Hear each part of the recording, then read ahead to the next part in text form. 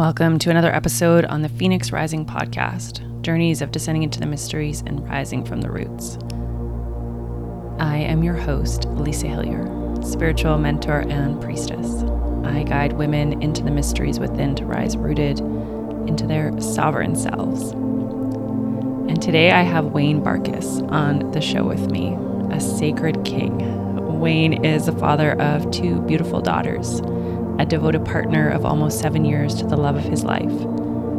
He is a men's embodiment coach, men's work facilitator for the global men's group, the Sacred Sons, and also a somatic release breathwork practitioner.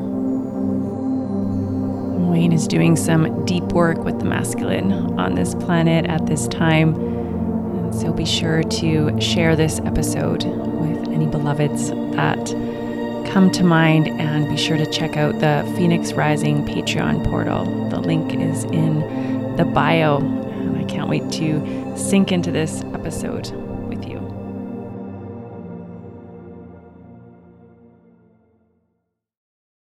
Welcome, Wayne. And to start, we're going to start with the big question of what is the journey, the story that has led you to the work that you're offering the world today?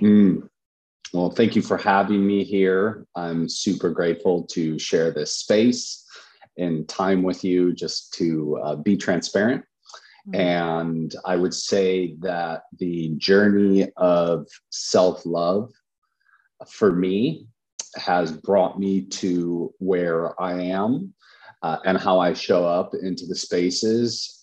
Also, just becoming the invitation for other men to learn more about themselves by my capacity to go into the deep, dark and light spaces of my mind, and how I've learned to navigate through a lot of conditioning, environmental setbacks, and things that had really prompted a massive awakening in me. It has really brought me to where I've wanted to share this gift with not just men, but women as well.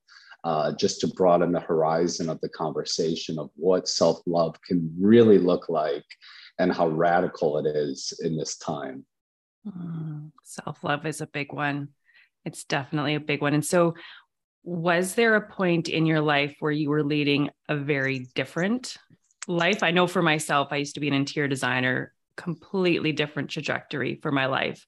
And the goddess brought me to my knees. God brought me to my knees. And it was like, okay, something's not working. Something's out of alignment. So was there a moment in your life where the trajectory changed and something had to shift in a massive way? Yeah, well, everything was out of alignment. Everything. I was deeply disconnected from myself. Living in somewhat of a extremely heightened fight or flight operating system, where I was really living with no intention other than what felt like survival. And there was a fear of not having enough, a fear of losing everything. There was this underlying scarcity that was my operating system. And what I didn't recognize is that I was waking up and oftentimes working 10 to 13 hours of physical labor. I've been in the construction industry pretty much my entire life. My dad taught me young, and then from college, I went right into it and just hustled, grinded, worked my butt off.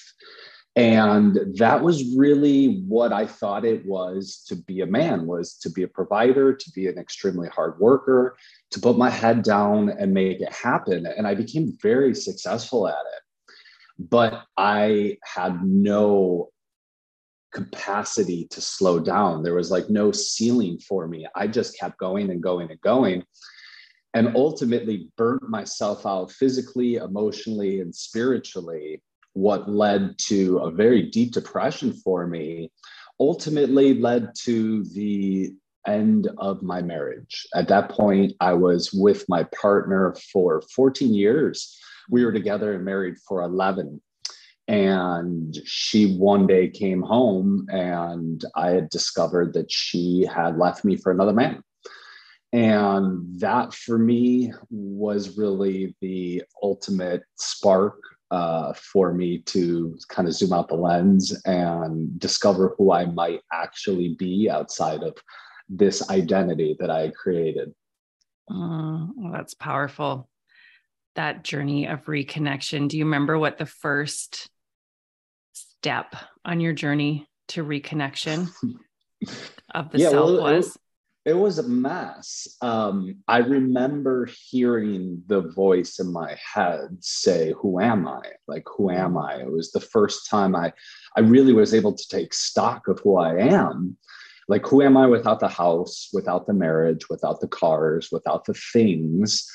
And I feel as though my brain led me to the past, because that was what was somewhat familiar. It was like, okay, well, let me go back before I was married. What was I like then?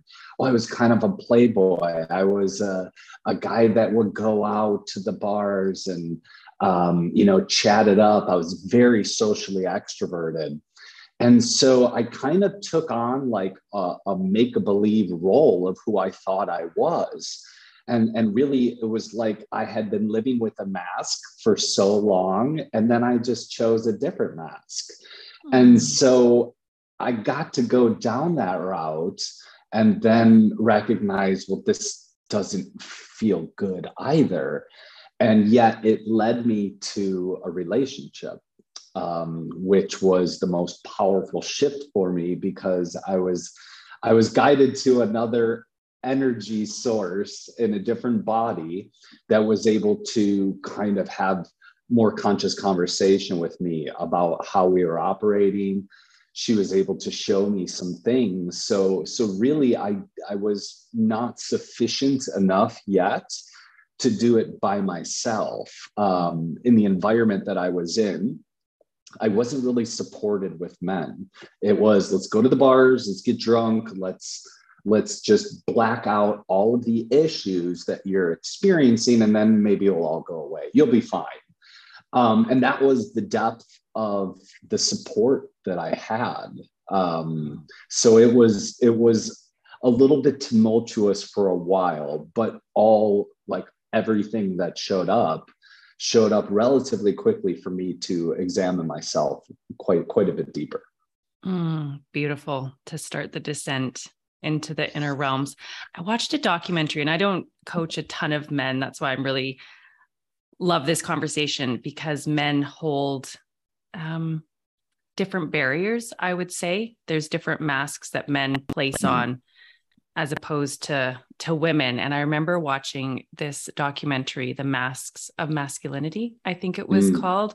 And it showed just where the barriers start coming in, where men don't feel safe to maybe communicate or show their true feelings to other men. They feel very separate in the world. And I believe your work now is holding like men's circles, sacred sons. And so what does that look like, men's group and men starting to strip down the masks and really reconnecting to their heart? Yeah, that's a great question. And that's really been the journey for me, was that I recognized that in order to be a better version of myself, I truly needed some support.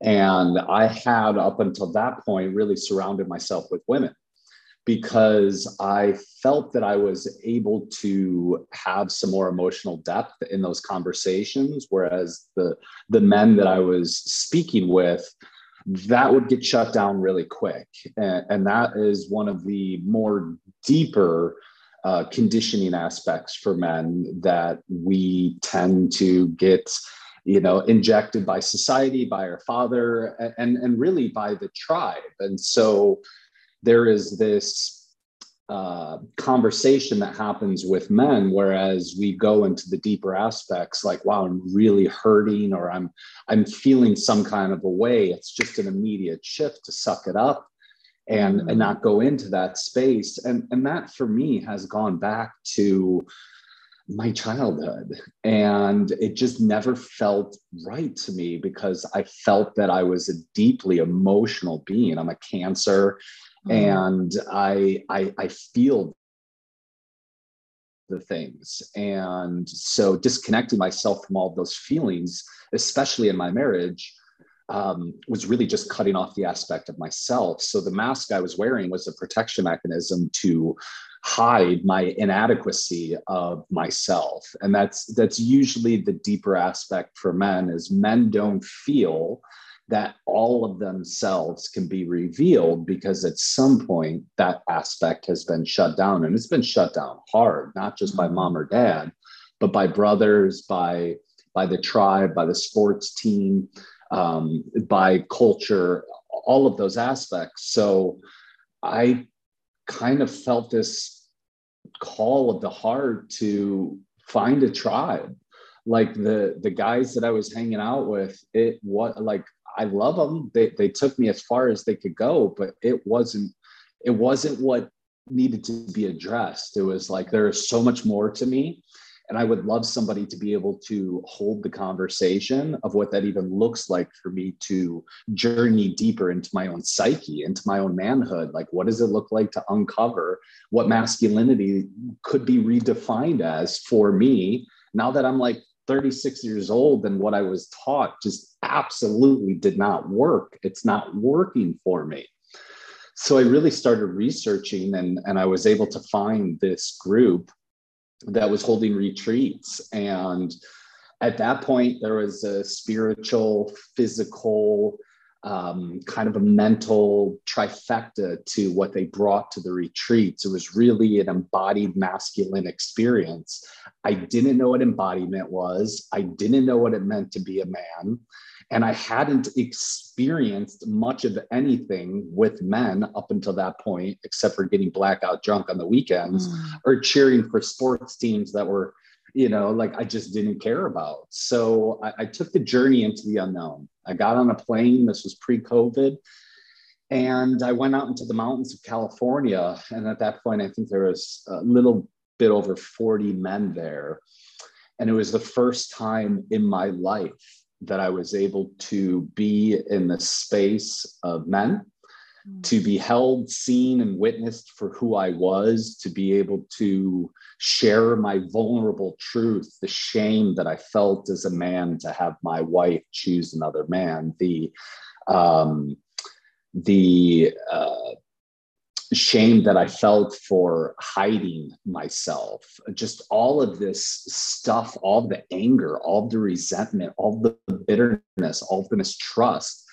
I was able to express it and just be witnessed, and not with an attempt to be fixed. And it felt like one of the more deeply healing experiences that I've had in my life. And then we were taught to move in a primal way, to bring our warrior energy online and connect with it in a way that empowered us, rather than using it for conflict only. And so that, for me, just absolutely rocked my world. And from then on, it's just been a knowing for me that this is the medicine. And I got to experience all of this so that I could go to this space, learn it, and come back into the world and offer it from my expression. That's powerful. it just clicked in for me. We're doing this conversation on Lionsgate. Yeah, that was just random, or maybe you picked that date on purpose. I think these things are all synchronistic, because I woke up today and I'm like, I feel incredible. Thank you. Yes. Yeah. Yes. And it's such a, the lion energy is that sacred king, courage, warrior heart, but it's coming from the heart, which feels so different from that conflict. Just that, when you're speaking to that conflict, or, ready to go to war, but that warrior can really stand and exude from that heart space. Like that lion warrior is what it feels like. For me. So with that, definition of masculinity, what I received was, there was a very different definition of what it meant to be a man growing up, sports, the masks, bros before hoes kind of vibe. That energy always comes to mind. What does it mean to be a man for you now? It's a great question. Yeah, I believe that all of the things that that made me a man prior were by doing things, by accomplishments, by success, and how I view masculinity now is how deeply rooted, present, and intimate can I be with myself?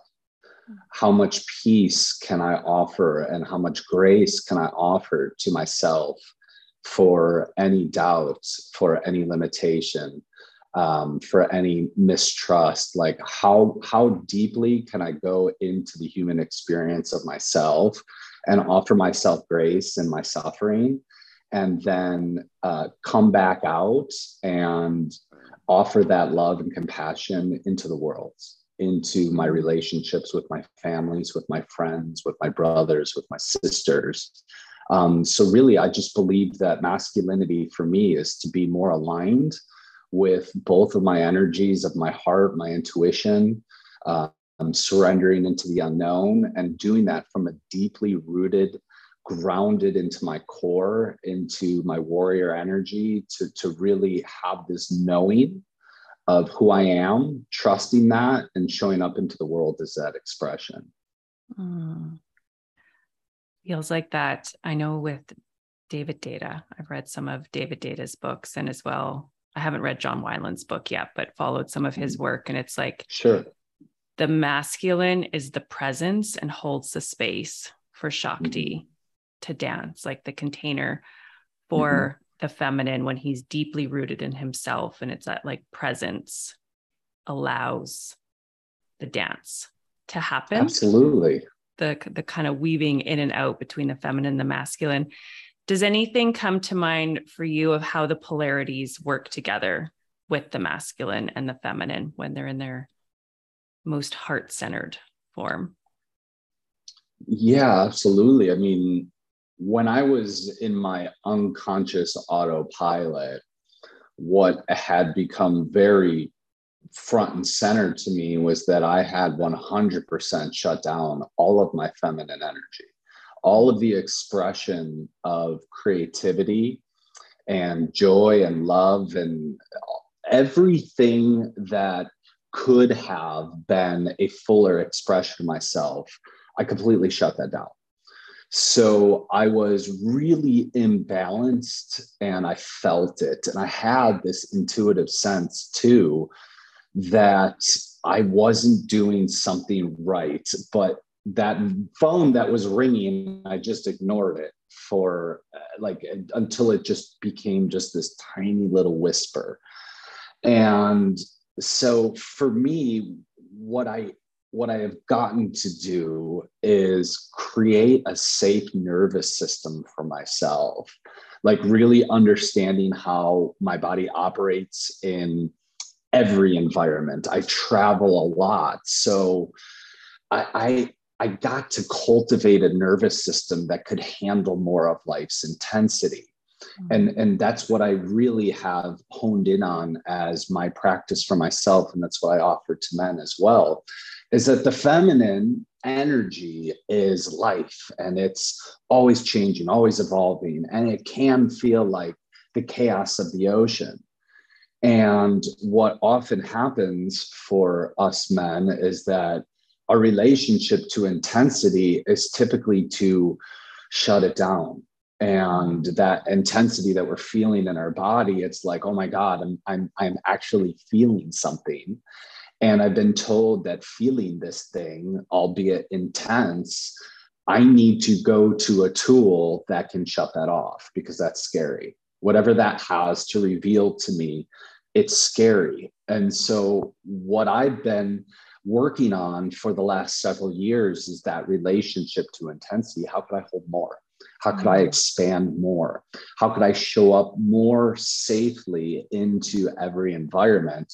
Hold the emotions of others, but not take them on. So really, in terms of the balance for me, it's been knowing myself, knowing how I operate, knowing how much I can hold and how much I can handle, and also asking for support when I need it the most.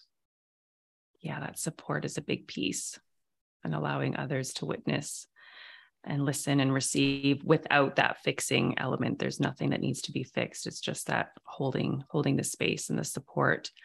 With the nervous system, how do you open your capacity to hold more in a tangible way with the nervous system?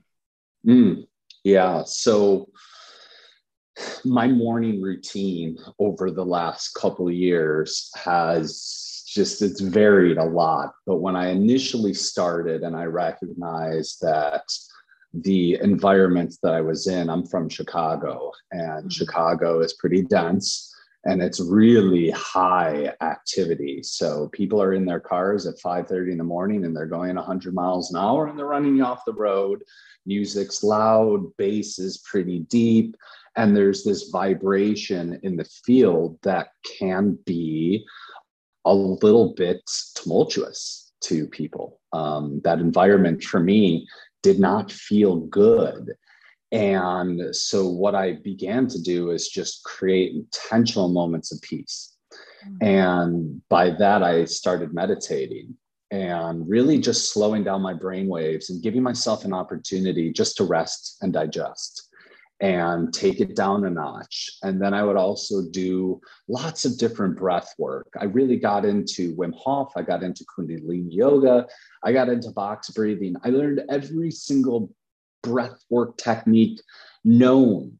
And I led myself into deeper edges where I would do breath of fire for 2 minutes, and then I would do it for 3 minutes, and then I would do it for 4 minutes. I would extend my breath holds. I would extend the exhales. And really what ended up happening is that when I was met with a situation that in the past would potentially, I don't like to use the word trigger, because I believe that nothing is a trigger. It's just a revelation. It's that there's something that was always there. That person didn't bring it on us. It's just, it was in us and it's revealing itself. So when somebody would offer me the opportunity to reveal something to me that could have potentially been a trauma point, it hit different. It just didn't have the same impact. And I went through a pretty toxic divorce. And, I had 2 daughters with my ex-wife. And it was potentially the most toxic 1.5 years of my entire life going through that divorce process. And, it's been almost 7 years now. And I go back to Chicago every single month. And I walk right into that old life that I had in an old paradigm and an old lens that I get to go back and witness what the work that I've done. How does it impact me if my ex-wife has to, throw an arrow at me? How does it feel? And so I've really been able to put this stuff to the test. It's not like I removed myself from a really tough environment. I'm just living on a cloud. That's not the case. I've removed myself from an environment that didn't feel good, and I'm able to go back into it and have my tools and be like, oh, wow, I really have developed a nervous system that can handle a lot of intensity. When I hold a men's retreat with 60 men and 20 men are screaming, crying, expressing themselves in a way that they've never experienced, that's a lot to hold. It's a lot to hold for any human. And it's been an opportunity for me to just go deeper. And oftentimes that can look like hours of breath work, somatic breath work release sessions, or it can just look like really relaxing on a couch and doing nothing and just offering my physical body deep rest. So with the breath, so that sounds like it's been a pivotal part of your journey to open up your capacity to hold and to receive. What is the style of breath work that you offer in your retreats? Is it like the active through the mouth breath? What's the somatic release breath? Yeah, the somatic release is through the mouth into the belly. And I've done all of the breath works, and I believe that all of them have a time and a place for everyone. What I've experienced for men is that the somatic release breathwork technique that I learned, the very deep into the belly, and there's 4 different rounds. There's 3 clearing rounds, and then there's a final round where it's a reintegration of like all the stuff that you let go of. Now, what are we going to call back in? And let's focus on that. What I've noticed, and it's been nothing short of miraculous, is that within 4 to 6 minutes, 80% of the men are in tears. And that shows me how much men are carrying and how it's like right there. And when given a safe space for expression, I say this all the time, without a safe space, most men will not come forward with and reveal the truth of their heart. That's the way it goes. And so when there is a very safe container where there's been a lot of, understanding that this space for you is an opportunity for you to witness more of yourself, the breath is the guide to all of the things in their body that they've disconnected from. And it doesn't take long for them to access, oh yeah, in my belly, I'm holding grief, and now I can feel it. And it's okay to feel it, and it's okay to express, and it's okay to also release it. And now that I have that space, what do I want to bring in? Like, how do I want to show up? Because I've been showing up everywhere, grief-ridden, carrying this thing from 3 years ago that I haven't processed. So it really is an incredible, and I've done it with hundreds of men, and I've seen the exact same reaction all across the globe, is that it accesses the deeper emotions that are ready to be released. Yeah, breathwork's been a big part of my journey. And my experience of it is it just pierces through the clutter that keeps you separate from your truth and who you actually are. I always have this vision of just going down, down, down into that light that is deep within, and sitting into that, or leaning into that soul space. And there's so much wisdom and medicine, everything resides there. There's nothing that you need to know outside of that.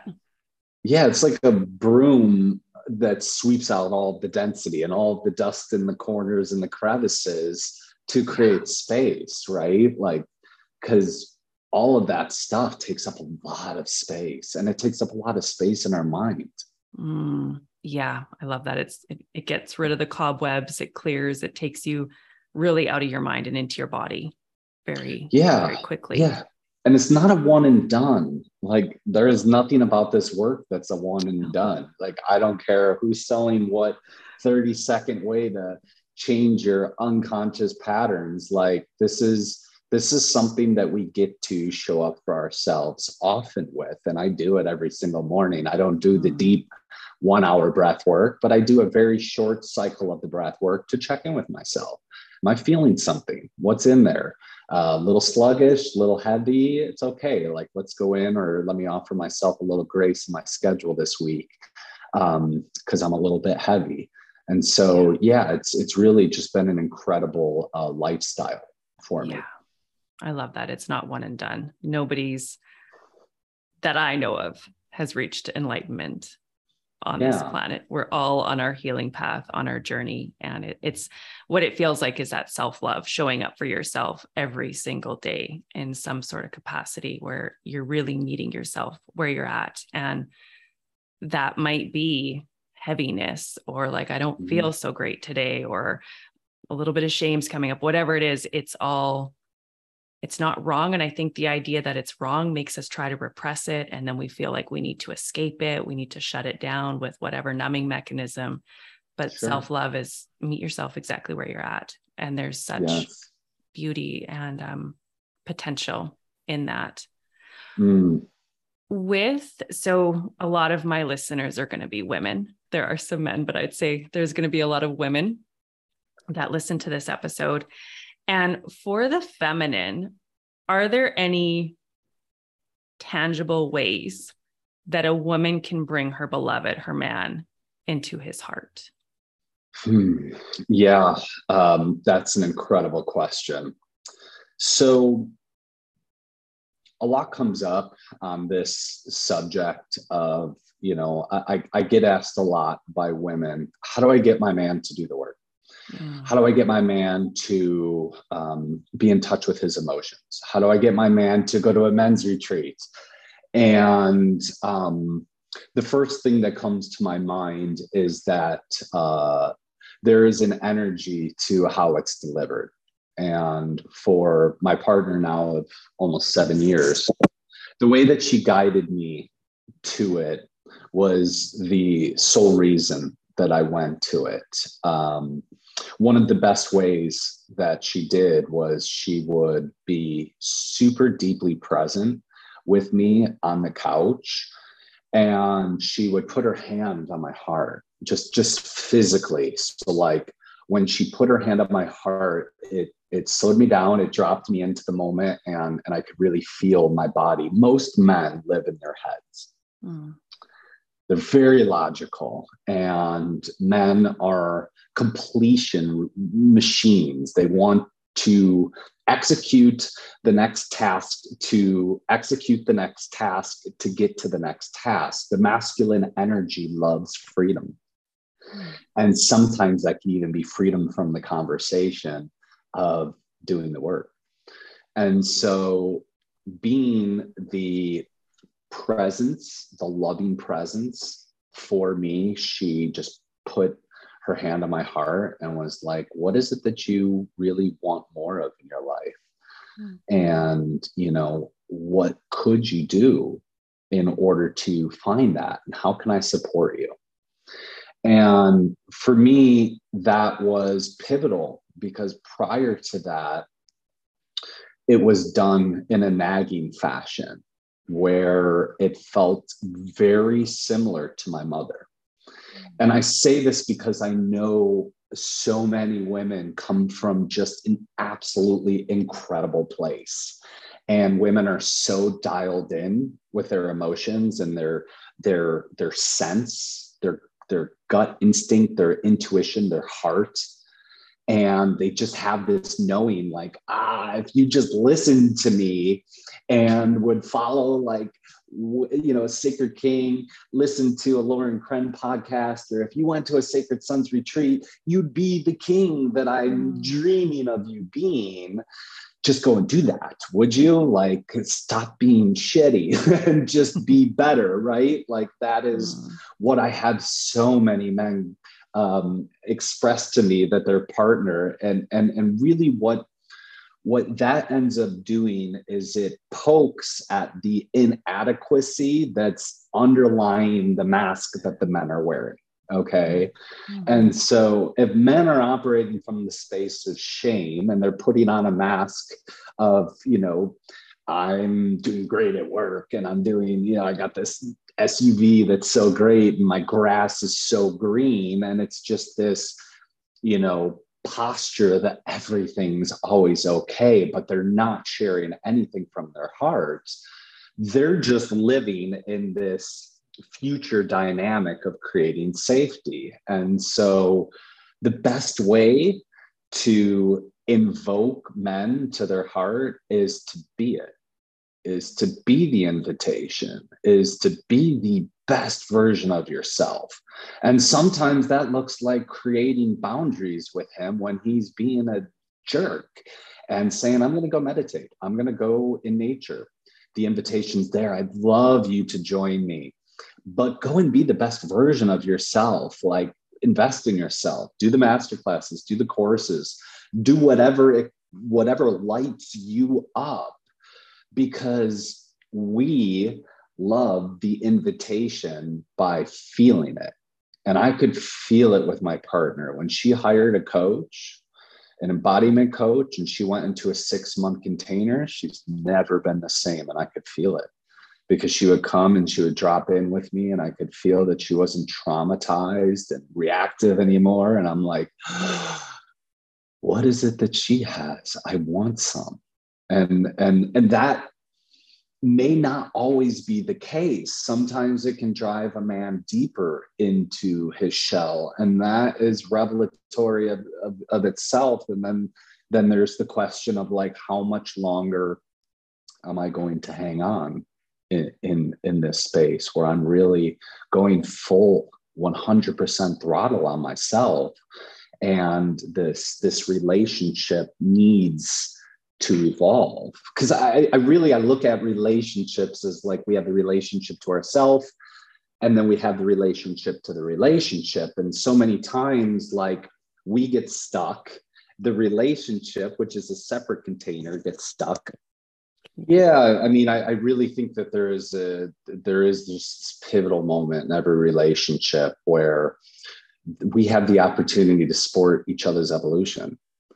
And sometimes that looks like giving each other space to do their thing, to really like evolve, and then recognize that the actual relationship is a separate thing.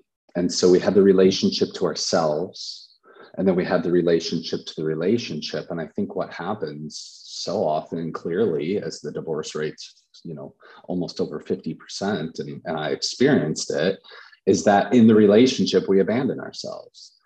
And so when the relationship can become an invitation to go in deeper to ourselves and give space and support it lovingly from a distance, then we can come together within the actual container of the relationship and support each other's evolution. And so I do believe that there are some times in a relationship where we need to kind of take a couple steps sideways and really invest in ourselves in a way that we can become the invitation for our partners to really rise up and have that conversation consciously and say, look, like, I'm really feeling incredible from these things. Would you like to hear about them? And that's what it became for me. Was I just got really curious about her growth. Like, what is meditation? What does it even mean to sit in the room? And she's like, I just light a candle and close your eyes. I'm like, that's the kookiest thing I've ever heard. and yet, after committing to it for 21 days, it literally changed the trajectory of my entire life, because in that short 12-minute space, I had recognized that I had lived my entire life on autopilot. And this was the first time after 36 years that I had given myself permission and the love to slow down and just be with myself and not accomplish anything. And that was the aha moment for me, where I believe just my third eye opened and I saw everything differently. And I was able to really zoom out the lens and look at myself differently and how I showed up, and nothing's been the same ever since. Yeah. It's been a journey ever since of change and evolution. When you're speaking to the relationship aspect, it felt like two independent people creating like a third. There's you, there's me, and our relationship is the third entity. We're not completing each other in any sense. There's a third energy there, that interdependent relational style, as opposed to maybe codependency, where we're attached and there's so much caught up in that other person. Do you have any take on twin flames that comes to mind? Yeah, I mean, I could say that my partner now is a twin flame. I really, from a spiritual aspect, I believe like the twin flame is our counterpart, like our soul's counterpart, like the mirror that is the opportunity for us to go into a deeper aspect of ourselves and really continue to do this massive evolution together. It can be trauma bonding as well. I mean, there's the case for glorifying it that way too. I mean, when I met my partner, it was a trauma bond, 100%. I was really angry, as was she. And I do believe that every relationship and everybody that we meet, there is a bonding for us to be able to witness our childhood conditioning, our limiting beliefs, all of these things together. And I don't think there's a better way to have them reflected back to us than a relationship. So, I mean, I think twin flames are like the actual connotation of it can potentially be a little glorified in that I think there's a lot of people that we match with that are an opportunity for us to have a spiritual evolution.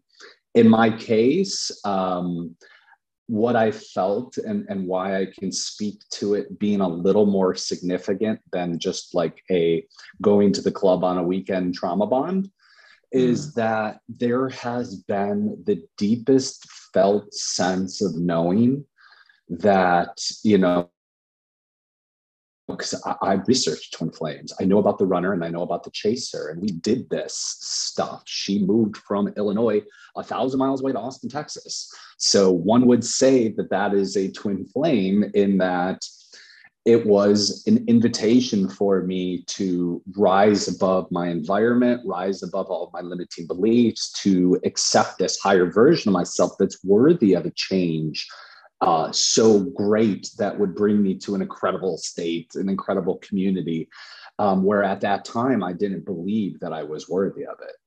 So I do believe that there is, and I just had this knowing, like even when we broke up for this small window of time when we were going through our awakening, I'm just like, no, that doesn't feel good. Like you're supposed to be, my intuition is telling me it's only you. Like we're supposed to stay working through some stuff. And it ultimately did lead me to back to her. So yes, I deeply believe in that there is somebody out there for us, that we are meant to do some extremely deep work. I am not who I am prior to meeting her.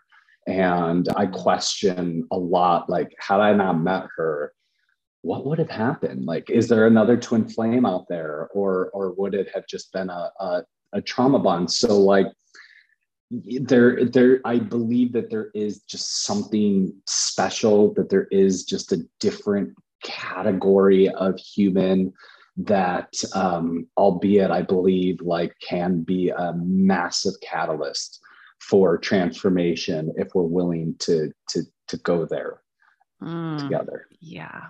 I love that. The willing to go there together. Yeah. And it's scary. It's very scary. Totally. Yes. Everything, every shadow, limiting belief, it will all come up. Yes. That. And but it's ongoing. It's a beautiful invitation if you're willing to accept it. And for the masculine, is it one of their core limiting beliefs is I'm not enough, and the feminine is more I'm too much? Is that fair to say that enoughness, I'm not enough, comes up a lot for men? All the time. Okay. Yeah, all the time. And you know, I think I'm too much can also be the flip of I'm not enough. Like I'm not enough, and my fullness, my true expression is too much. At some point, there was a aspect of a man that was shunned, and usually that's his emotional side. So if there's an inadequacy that he feels, like just quiet down, just don't express that. There is an unworthiness to it, but then there's even the shift of that expression. When I do, like, can somebody hold that? Can somebody love that? Can somebody like, so there's a lot there. There's a lot there for a man. Yeah. Yeah. Are there any books that come to mind of like a starting point for a man that's wanting to start his journey into the inner realms? there any books you'd suggest? Yeah, absolutely. Man Uncivilized was a beautiful book written by Traver Boehm, who is out of Denver, Colorado. He has a men's group movement called Man Uncivilized. And that book was, he's done a TED Talk too. It was just written for a man, by a man. Pictures, less words, not just, he nailed it. And he talks a lot about polarity in there. And for me, it was the first time I had ever understood feminine energy as an aspect of myself. That was like in the construction industry, talk about the feminine, it's a woman. It is not an aspect of myself, or it's not a quality of my own expression. And so to read that was beautiful for the first time. That was really it was really deeply healing for me to be able to accept this part of myself that I always knew I had. I just didn't know that it was okay to experience it. And he talks about a lot of the conditioning that men experience too, which also, it just hit home where I'm like, oh my God, I'm not alone in this. Mm-hmm. Like, yeah, I get that was taught to me and is still taught in every locker room and in all these conversations. Like, it's just really, really prevalent. Way of the Superior Man by David Data is just a beautiful book also about masculinity and just like what the feminine yearns for, and for us to understand like that's a part of us as well. What does the feminine yearn for? Sorry, I cut you off. What does the feminine yearn for? Safety, to be seen, to be loved, to be held, to be heard, to not want to be changed. I believe it's the same aspect in men. As men, when we get together and at some of these retreats, there's 300 plus men.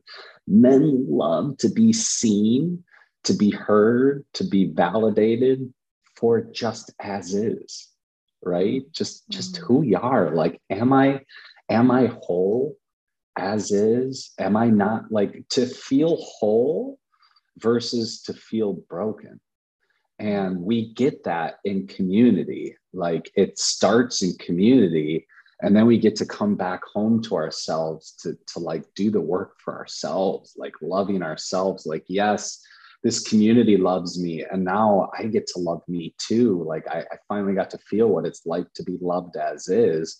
Now let me go discover what it's like for me to love myself as is, flawed and human and all of those things, without defining myself as broken. And Data does an incredible job of really kind of hinting towards, how we've been taught and how to unlearn that. And, words like safety and presence and yearning and nourishment, these words are so foreign to like my upbringing. Like, nourishment, I didn't know what nourishment was for a man, not at all. Like, nourishment looked like binge drinking on the weekend. That was what was nourishment. But that wasn't nourishment. That was depletion. Now it's like soul nourishment. Like, what does my soul desire? What does my soul yearn for? Like, peace, liberation, freedom, joy, the ocean, a nice breeze. Like, it's a big difference. Yeah. It dropped in about just you being a father and having your daughters. You have 2 daughters. Is that right?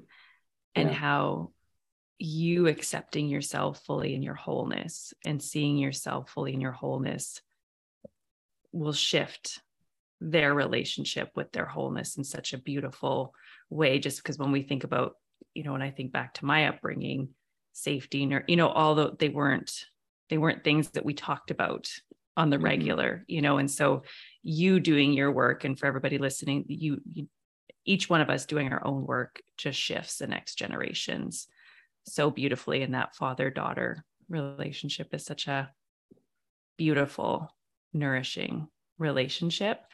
And does anything come up for you around that you want to share? Oh, yeah, so much. I mean,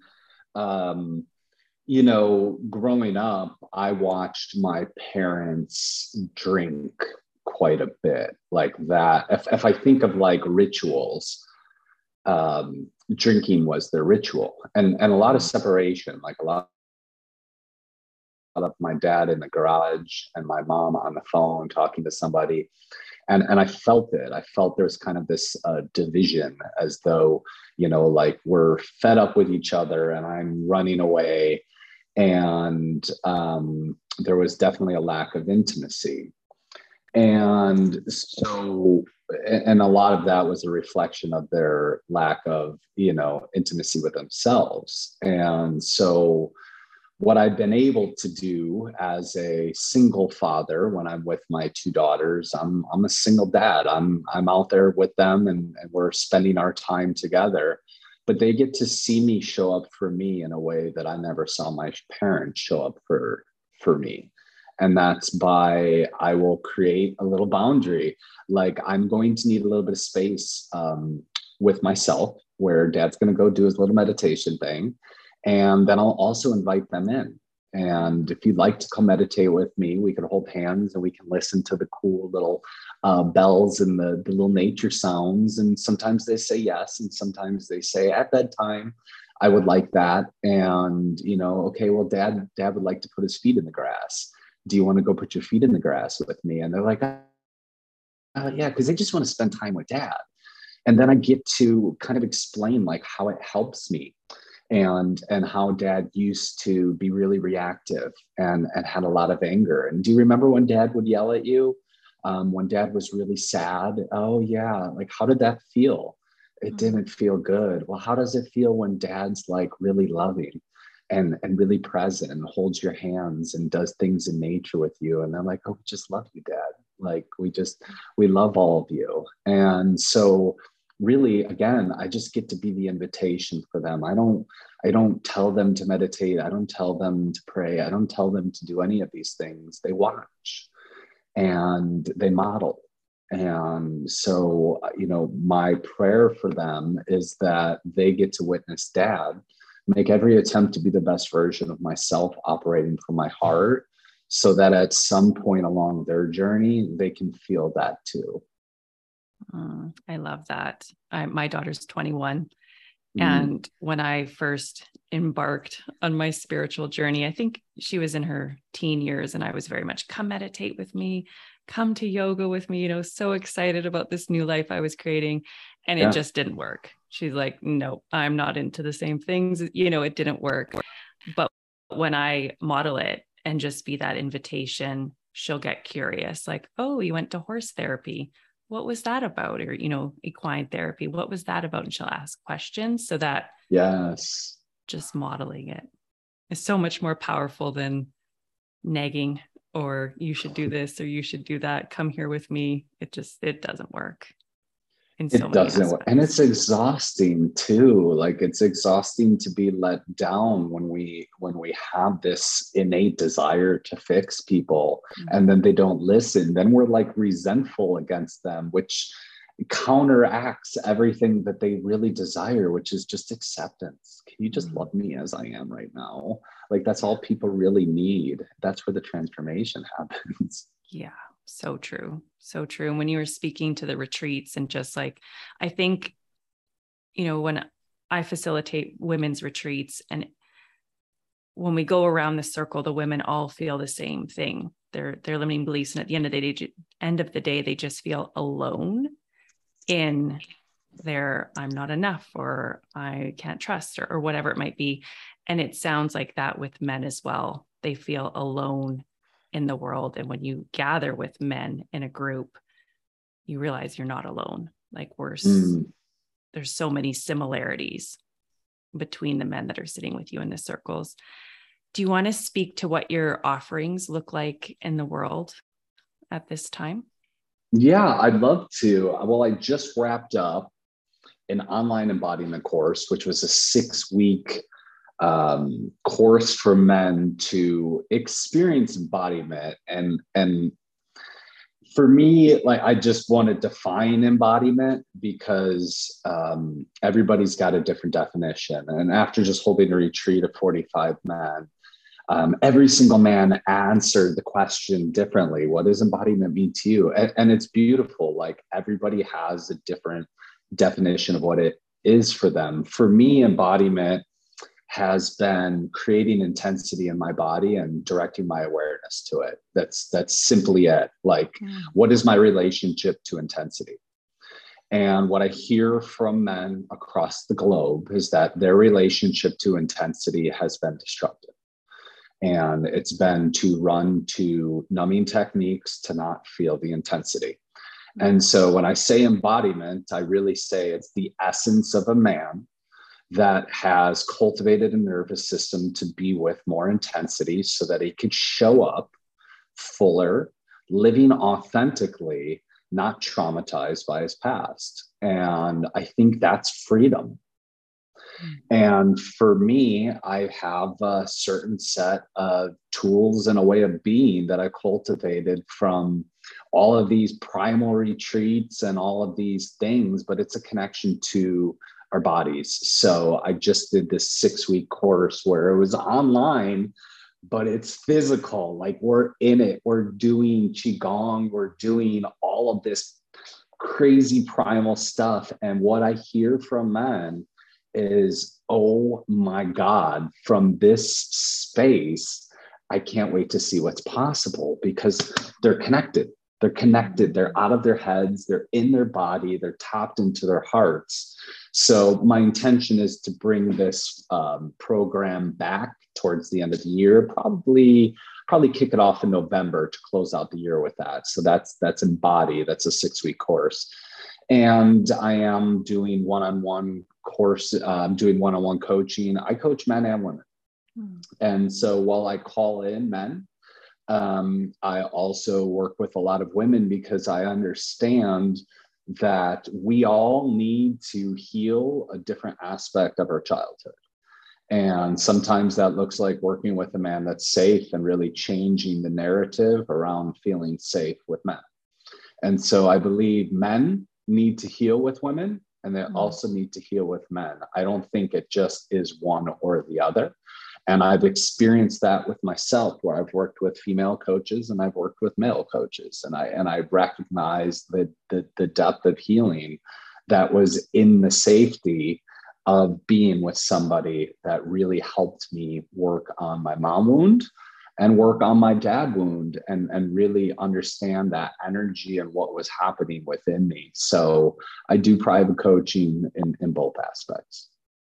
Yeah, I've had men coaches, and it's been deeply healing to allow a man to hold that safe container for me. So yeah, I fully agree with having both energies support the masculine and the feminine is really powerful. Beautiful. There's different seasons, and totally, it's like listening to that inner call, what's calling you in this moment. And so with the retreats, are those in Austin, or where are the retreats? So the one that I hosted was here in Austin, and I'll be doing another one next year, but we're going to be doing, it's called Convergence, which is the annual large retreat, and let's see, October 13th to the 16th, it's going to be in North Carolina, and it's going to be Generations. And I believe this is probably going to be the most potent, powerful retreat of my life, in that we're calling in 555 men. Last year we had 333 men. And this is going to be a little bit different in that the Sacred Sons have created a subgroup, which is called Sons Youth. And they're now working with boys that are 11 to 17 years old, which is just so beautiful, because we're able to change generational patterns like early, and get these young men to redefine masculinity for themselves and have a safe tribe. And so Generations it's going to be fathers, grandfathers, fathers, and sons at this one. And then there's going to be the youth group, which is going to have their own things. And I'm talking like mini sweat lodges where these young men are getting initiated. And then they're going to get to come together with the grown men and be in that energy of being seen and witnessed by the grown men, and have that intensity of being with the elders. So it's a deep initiation experience, which is what's lacking in Western culture. And this one in October is just going to be, it's going to be powerful. So that can be found on the Sacred Sons website on the link in bio. It's called Convergence. And like I said, 555 men, like that's pretty deep work.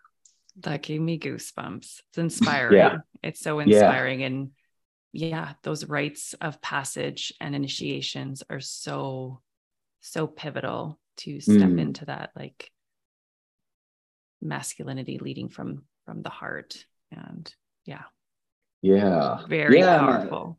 I believe that men get to trust other men in this magnitude when they're initiated in the space of other men. There's like a real deep trust that happens, which really changes the lens for men of how they show up in the world. Be more trustful. 555. That's potent and powerful. Do you have any stories of synchronicity that you would like to share? Yeah, I mean, there was a portal on 11/11, I believe it was 2020, that at that time, I think it was one of the more, I just remember, looking at astrology things on Instagram and seeing that something about this day was going to be a timeline shift. And at that point, I was working a 9 to 5 in an extremely toxic environment. And I was still continuing this safety paradigm of, I'm not good enough, I'm not worthy to be a coach, I don't know that I'm able to go into this space. And I truly just believe the universe said, okay, you're not going to go, we're going to guide this. And I was let go. And from that day on, even all the way up until today, there's not a day that goes by that I don't see 4 angel numbers of 10, 10, 11, 11, 1, 1, 1. I mean, I've seen them all today, and it's beautiful. But the potency of that one and what led the people into my life, albeit the founder of the Sacred Sons messaged me and said, hey, I'm moving California. I'm coming to Austin. I know your partner's in Austin. Let's hook up sometime. The coach that I had hired at that time to do personal development coach, he was in California. He was telling me about moving to Austin. All of these people kept kind of telling me about Austin. Meanwhile, my ex-partner was living in Austin. And I'm like, wow, something's really guiding me over to Austin. And after about 500 other signs and people coming into my life and all of the steps to make it happen, I now find myself sitting in the environment of my dreams, really feeling held and supported and loved, and in a space where I'm able to show up in my fullest and really just live a joyful life. And I just have to say that there was an awesome power of God watching over that entire situation. Everything felt directed, every book, every podcast, everything that I needed to get through and believe that I was supported showed up for me and continues to do so. But that one in particular, when I go back and think of that 11/11, I'm like, wow, that was pretty special. Oh, that's powerful. The goddess or God was weaving a web for you to get there. And it, for people listening, when you get laid off, it can feel like the worst thing. I got laid off from my old job too. But it's like, no, it's the push from the universe to be like, you need to sink or swim, or you got to go for it. You have to go for it. You have to leap and trust and make this happen. And you're fully supported in it, but we're giving you a little nudge. It was an invitation into surrender, which was what I was saying I was cool with. And then the universe, because we're antennas, it was like, oh, you're talking about surrender. You're saying that you're trusting, and we're going to allow you the invitation to go a little bit deeper into that. And so when that happened, it was like, oh, wow, okay, I have to trust that this was divinely orchestrated. And, you know, it's just a different lens of like, this is happening for me. It's not happening to me. It's not, oh my goodness, they're the worst people. I can't believe everything's happening for us always. It's just how we view it. That perspective is a big one. Beautiful. What's been your biggest lesson along the way? What comes to mind is allowing space for grace. That's been my biggest lesson is that this is a wild human experience, like what we experience in our bodies, what we feel in our environments, what we feel that's happening all around us. It can be heavy. And like all of these tools, all of these things, all of the support that I have, it still gets real. And there's some mornings where I can wake up where I'm like, I don't want to do anything. Like I just want to curl up in a ball. And so I say grace in that, like allowing grace for the human experience and knowing that it's just a wave. Like it's just a wave and it'll pass. And then, you know, just like today, I woke up and I'm like, wow, I feel incredible. I feel invigorated. I feel outward. I feel ready to show up. So yeah, just creating space for grace to flood our experience of whatever we're going through, just calling that in. Yeah, that's a powerful one. It felt like that, like the pain and the heaviness, it's all part of it. It doesn't, you know, the pleasure and the pain, meeting all of it exactly where it's at is part of this human experience. Yeah, we're not exempt. We are not. No, we're not exempt. Like it's great, love and light. I love it. Yes, but like being with the darkness and honoring it and recognizing that it's a cycle and it too shall pass is profoundly healing. And just what I found to be like humaning. It's just like humaning 101, like being with it and being okay with it, having some ice cream, and then, you know, moving through it. It's okay. Yeah, it's okay. How do you experience the mysteries?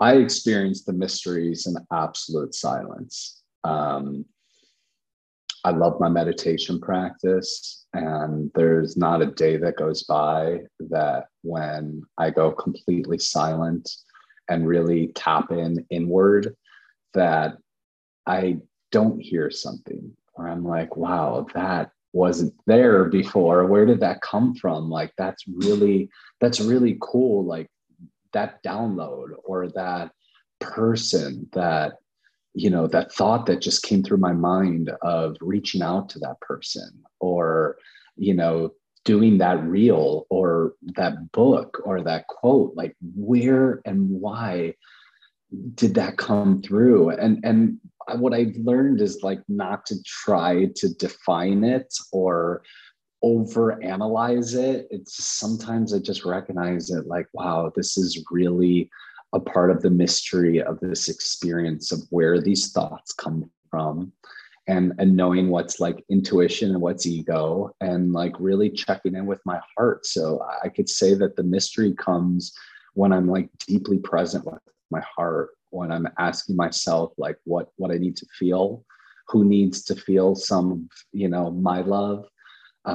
Usually the answer comes through profoundly. So yeah, I found the mystery in no other place but in my chest. Beautiful. How do you root into the self? Putting my feet in the grass, walking in nature, having a good book to read, putting my phone on airplane mode. I do love affirmations. I've got a list of affirmations. I just think that the vibration of the words feels good to my cells.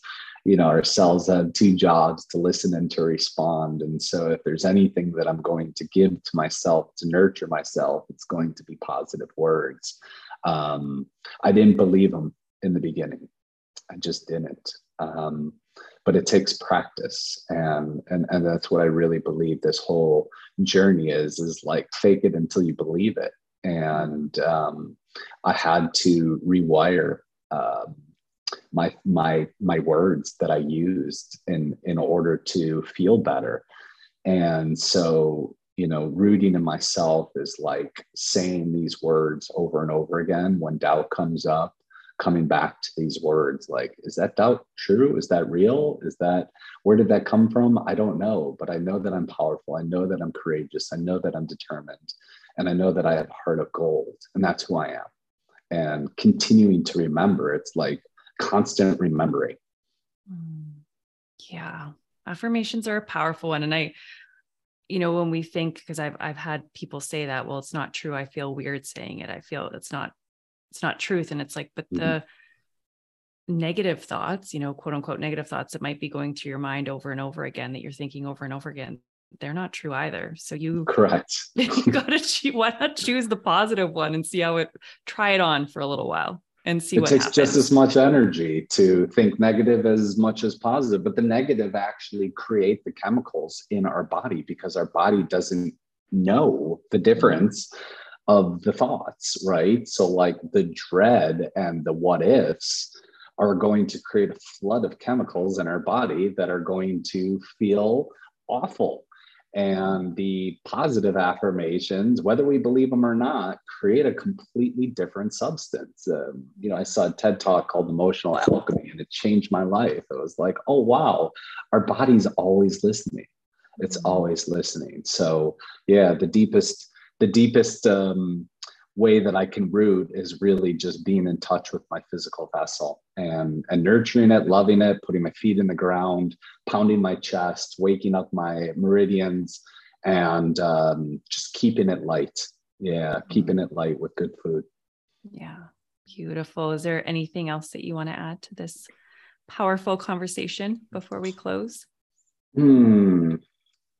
That if there's anybody here that's listening that feels like, my story doesn't matter, or, my journey isn't that important. Nobody cares about what I have to say.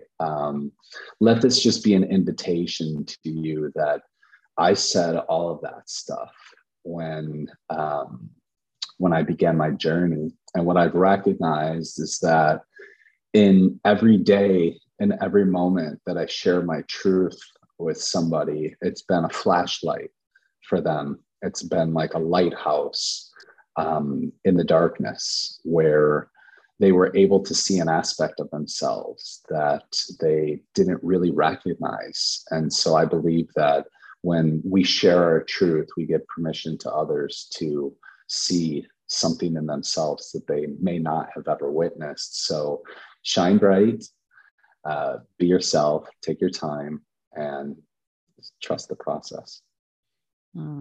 Beautiful, beautiful. We never know who's listening. Never know. Words touch them. We never ever know. So keep sharing. It's not about us. Yeah. No. Very powerful. Stories are so healing, and everybody has one. Yeah. Yeah. Shine on. Shine on. Beautiful. On Lionsgate. Yes. So powerful. Well, thank you so much for this conversation. It'll be in the show notes where everybody can reach out and experience your magic. And totally calling in those 555 men with you. Thank you. I'm holding the vision every day. And so it is. I just got to catch up. So it is. Yes. Thank you so much for joining me for an episode of the Phoenix Rising podcast. Please like, share, download, subscribe if you enjoyed this episode. And I will see you next week for another episode on the Phoenix Rising podcast. Sending so much love.